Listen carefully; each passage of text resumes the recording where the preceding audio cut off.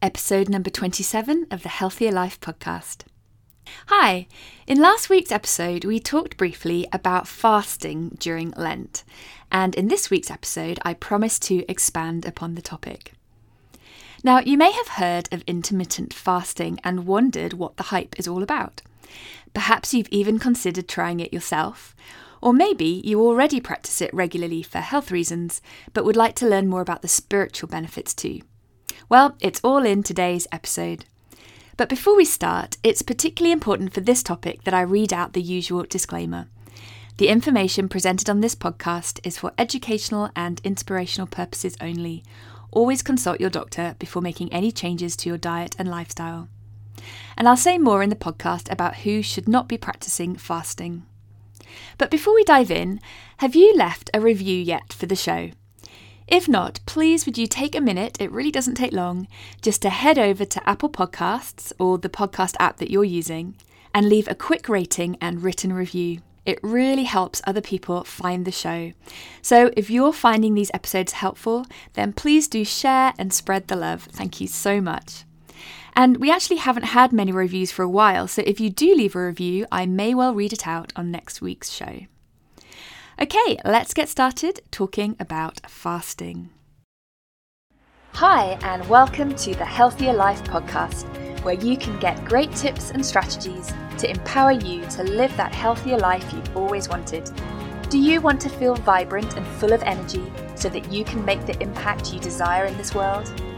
I believe that when we are intentional about looking after our health, then we can find the energy, balance, and joy that we need as Christian women to step into our God-given potential and make a real difference in this world.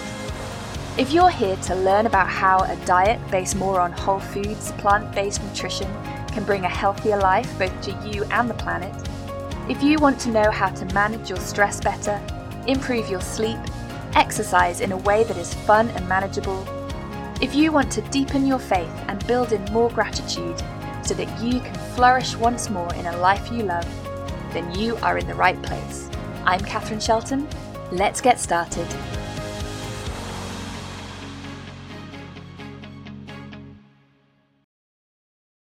Fasting, as a spiritual discipline for Christians, has been in a steady decline for decades.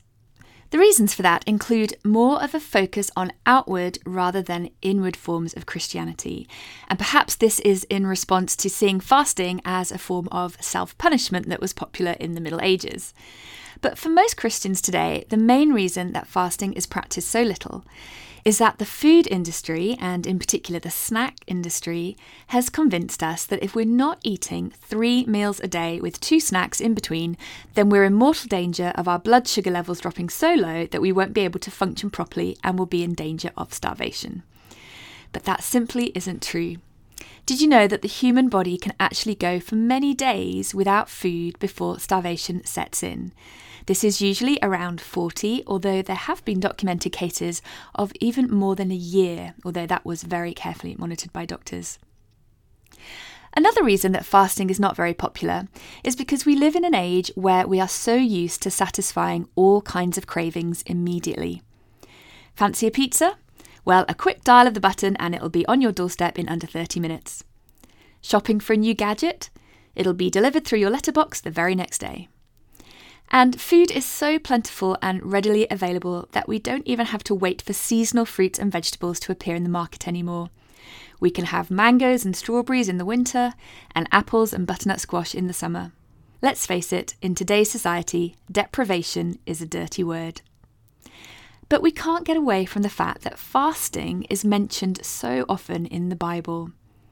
Moses, David, Elijah, Esther, Daniel, Anna the prophetess, Paul, and of course Jesus all fasted, as did many heroes of the Christian faith such as Luther, Calvin, and Wesley.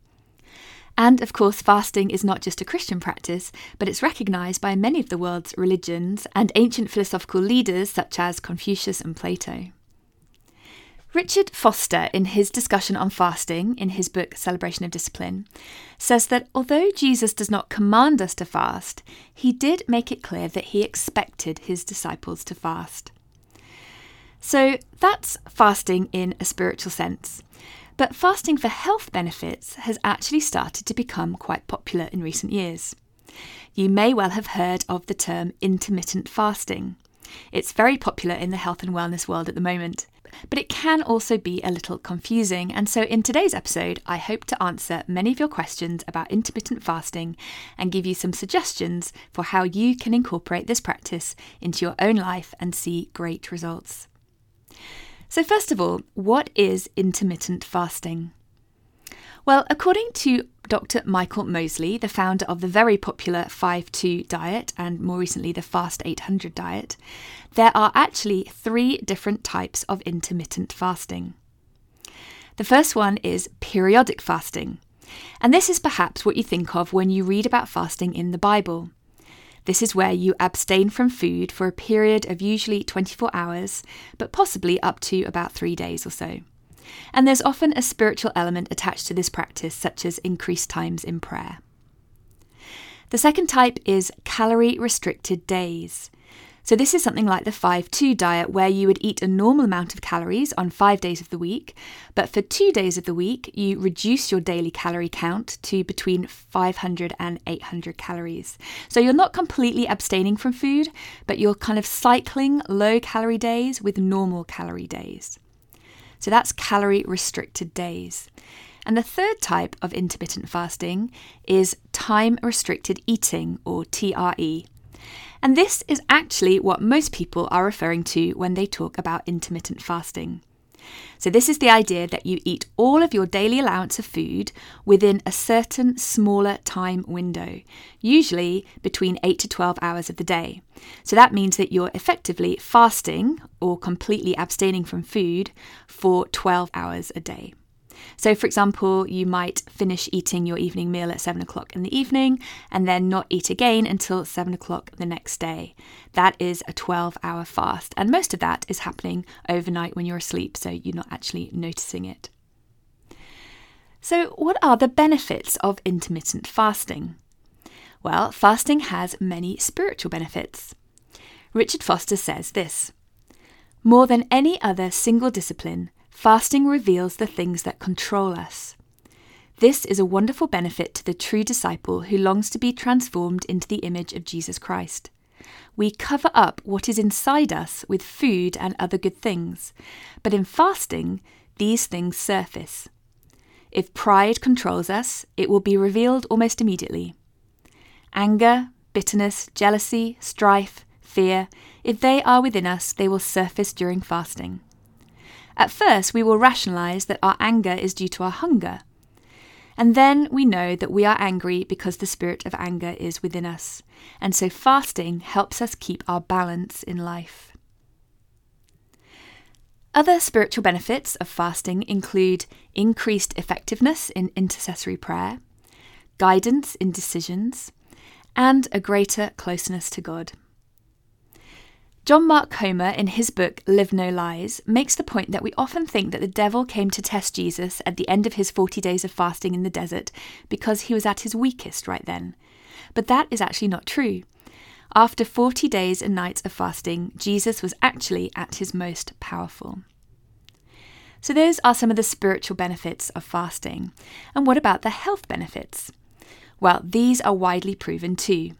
They include delayed aging, helping to prevent the onset of chronic diseases such as cancer, heart disease and diabetes, enhancing the effectiveness of chemotherapy for cancer patients, reduced blood sugar levels and insulin resistance, lower blood pressure, reduced inflammation in the body, weight loss, possible prevention of dementia, reduced food cravings, and generally more energy. But why does intermittent fasting work like this? Why all these health benefits? Well, without going too much into the science of it all, periods of fasting allow your body time to repair itself. When it's not having to concentrate on digestion, which actually uses up a huge amount of time and energy, it can actually get round to clearing out dead cells, repairing genes, and creating space for new healthy cells to grow. The technical term for this is autophagy, which literally means self-eating. The other important benefit of intermittent fasting is that it helps to turn you from being a sugar burner to a fat burner. You know, it's much easier for your body to burn sugar or glucose for fuel, but that's far from ideal and it won't help you lose weight. If you've been fasting, then your body will eventually run out of the glucose in your system, and the glycogen, that's glucose that's been stored, that's in your liver and muscles. And at that point, it'll turn into fat burning mode. It releases the fat and turns it into ketones. You may have heard of the ketogenic diet. Many people suggest that your brain in particular works better on ketones than on glucose.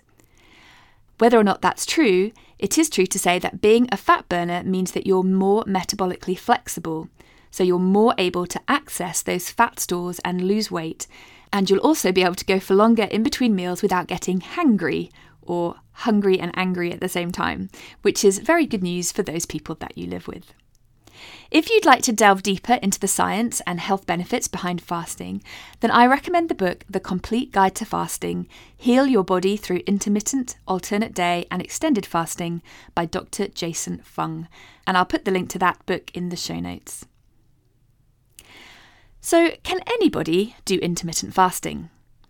Well, you shouldn't do intermittent fasting if you're underweight or if you have a history of eating disorders. It also shouldn't be undertaken by children or teenagers, pregnant or breastfeeding women, or women trying to conceive. All these groups of people really need to make sure that they're taking in as many nutrients as possible. Those with diabetes, low blood pressure, and people taking medication should also avoid fasting.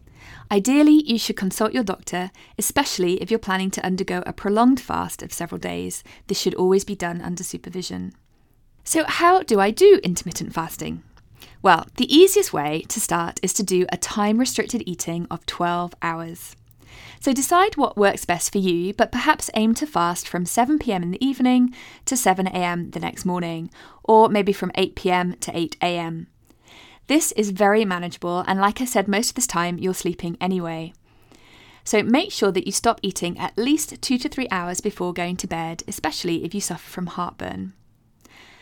After you've got into the habit of a 12-hour fast, you can start to gradually increase your fasting window, say from 6 p.m. in the evening to 9 a.m. the next day.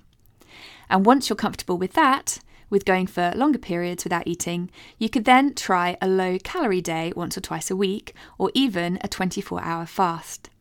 It's all about experimenting with what feels good to you and what fits into your schedule.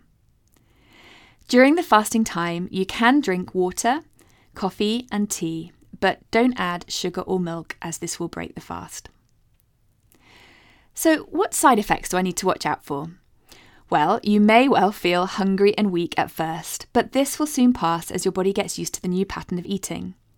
And in fact, hunger will come and go in waves. That's because when your body signals that it's hungry, if food is not available, then it will start turning to your fat stores for the calories it needs instead in that moment, and the hunger signals at that point will go away. So don't be afraid to feel hungry from time to time. Also, be careful not to replace food with lots and lots of caffeine because you've been upping your coffee intake. That would not be a good thing, particularly if you're very sensitive to caffeine. You may also experience some headaches, bloating and diarrhea, but this should pass as you get used to it. Also, athletic performance might be reduced during periods of prolonged fasting.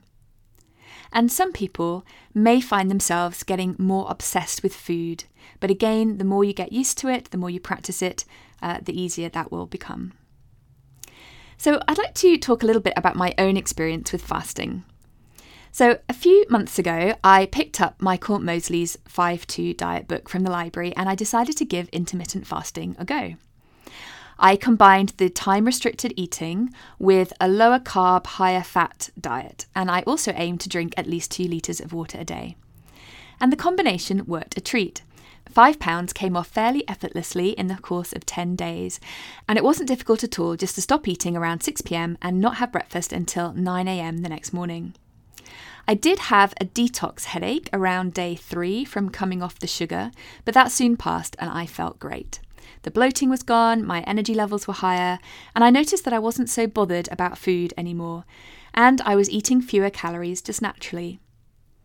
However, I did struggle to do a 5-2 kind of fast. That's where I tried to limit my calories even further on one day. So I'm not sure that that's for me. I just returned to the time-restricted eating with low carbs. After a few days of doing this, I decided to try a longer fast, from 6 p.m. one day to 8 a.m. 2 days later. And I had no trouble at all. I had no real food cravings and I felt great. And I think that's the longest I've ever fasted in one go. It was 38 hours altogether, and it actually wasn't very difficult. I was really pleased to see that my body was obviously shifting to becoming more fat burning than sugar burning. However, before you think that I've got it all sorted now, I have to admit that I did get derailed. And it probably all started with an innocent piece of chocolate and went downhill from there. You know, life so often gets in the way and it's hard to stick to even the best of habits sometimes. So nowadays, I just make sure that I have at least a 12-hour window between eating, and usually it's more of a 14 to 15-hour window. So I tend to finish dinner around 6:30 p.m. and don't eat anything until about 9:30 or 10 a.m. the next day. And you know, it's good to change things up occasionally so that your body doesn't get used to it. Just like you would change up your exercise and maybe do some cross-training on different days and do different things, it's also really good to change up your diet and your fasting habits too. So occasionally I might do a longer fast of 24 hours, particularly if it's for spiritual reasons. And on other days, I'm perfectly happy to indulge in evening snacks or eat a later evening meal and return to the 12-hour window. As with anything, you've got to fit fasting around living your life to the fullest. There are times for fasting and times for feasting, and that's all good. So that's intermittent fasting in a nutshell. It's not for everybody, but studies are showing huge health benefits as well as spiritual benefits too. So if you've not tried it before and there's no medical reason why you shouldn't give it a go, then why not see if it works for you? I would love to hear your thoughts on this, so do email me at support@catherineshelton.net or come over and join us in the Healthier Life Community Facebook group where we can talk about this further. Well, that's all for today. I hope you have a wonderful rest of the week and I will catch you next time. Hey, quickly before you go, if this podcast has helped and inspired you in some way, then please jump over to iTunes and leave me an honest review. That way more people can find this show and be inspired too. I personally read every single review and your feedback is so encouraging to me. The second way you can help get the word out is to take a quick screenshot of this episode and share it in your Instagram stories. Tag me at Catherine Shelton Health and I'll share it right back. Thank you so much. God bless. Until next time.